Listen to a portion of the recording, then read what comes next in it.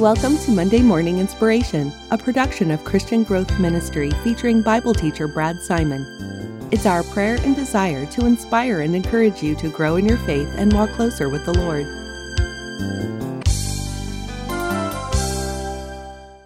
We at Christian Growth Ministry are excited to announce that we have opened an online storefront of merchandise designed to help inspire you and encourage your walk with the Lord.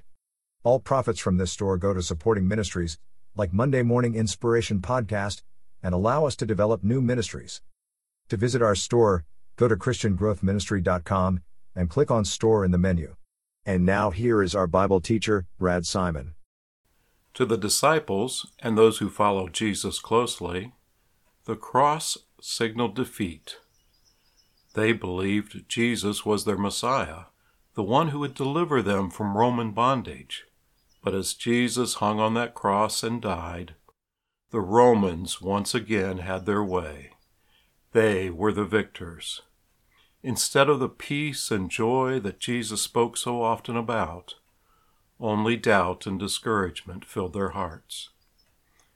Certainly, on Sunday morning, when they found his tomb empty, brought some hope, and Jesus did appear to them that evening, bringing joy to their hearts.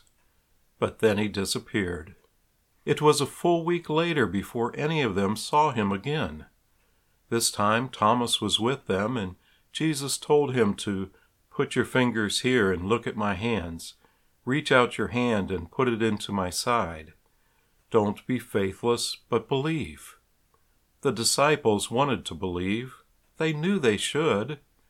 While they could not understand nor comprehend, they knew somehow, some way, Jesus arose from the dead. He was alive. But where is he now? They traveled to Galilee as Jesus instructed them to do. 3.5 years ago, Jesus started his ministry there. Maybe now in Galilee, he will establish his kingdom. But Jesus was nowhere to be found. Feeling all alone and without their leader, their master, their doubt and discouragement turned to despair and disappointment. Finally, Peter had enough. "I'm going fishing," he told the others. 6 of the disciples joined him. It was a quiet night as they sailed on the Lake of Galilee. The moon and stars shone brightly as they cast their nets out into the water. The scene was all too familiar to them, for they were all professional fishermen and fished these waters regularly before Jesus called them to minister with him. But the quiet night and familiarity of fishing could not quiet Peter's mind. His mind raced with memories of him. It was there on these waters that Jesus twice calmed the storm, and over there, Peter actually stepped out of the boat and walked on the water with him. Over on the shores where Jesus fed the 5,000 and healed so many with diseases, and he remembered the time that Jesus had him catch a fish and take a coin from its mouth to pay their taxes. As Peter pulled on the nets, dragging them on board, then casting them back out into the water, he tried to forget. But the memories kept coming back. So many memories.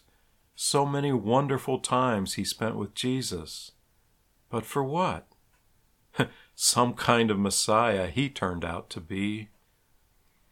As the hours passed and he dragged in empty net after empty net, yet another memory filled his mind he wished he could forget. That of fishing all night and not catching any fish. As the sun began to sneak above the horizon, there on the shore they could make out a man. He was yelling at them, asking them if they had caught any fish. "No," the disciples replied, and Peter must have thought, "And we don't need you to rub it in either." "Cast the net on the right side of the boat," he told them, "and you'll find some." The disciples did, and their nets were so full of fish they could barely pull it in. As Peter was busy pulling on the ropes with all his might to haul the nets in, John remembered yet another event.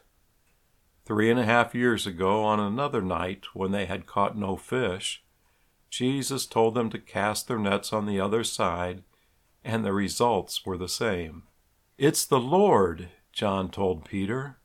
Without a moment's hesitation, Peter leaves the nets behind and dives into the water, swimming to the shore. Wet and shivering from the cold water, Peter stands by the fire Jesus has made. As the water from his wet hair ran down his face and dripped off his beard, Peter had another memory. Just over a week ago, Peter stood by another fire, this one in the courtyard in Jerusalem.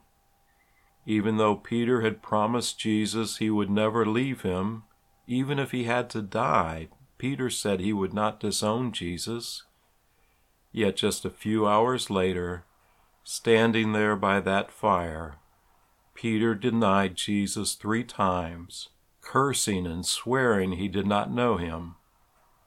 While the others struggled to bring the boat and nets of fish to shore, Peter is standing there with Jesus, alone, just the two of them. The very presence of his friend and leader must have filled him with joy, and yet doubt and uncertainty must have filled his mind. What would Jesus say to him? Would he call him a failure? Would he reprimand him for what he had done? Would he say how disappointed he was in Peter's behavior? Jesus remained silent and allowed his friend to warm and dry himself by the fire. When the others came on shore, Jesus invited them all to have breakfast. Once Peter's physical needs were met, Jesus takes him aside. Filled with compassion, Jesus simply asked Peter if he loves him.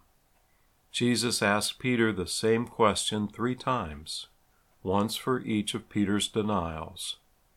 Each time Peter responds in the affirmative, and each time Jesus tells Peter to shepherd and feed his flock. With that, Peter knows all is forgiven, all is right with his Lord, and his Lord has a ministry for him to perform in leading and discipling his followers. It does not matter how badly we have sinned, how badly we have behaved. It does not matter if we have memories of better times in the past when we were effective in ministry, but now we feel alone and useless. Just like Peter, Jesus is standing there beside us, and full of compassion he has forgiven us and has a ministry for us to fulfill. Let's pray. Dear Father, as we come before you today, we admit that often we feel like Peter must have felt that day. We know in the past we have disappointed you with our words and our behavior, and we ask your forgiveness. We have memories of better times, times of effective ministry for you, but now we feel alone and discouraged. Help us to take our eyes off the past and to look forward to the future.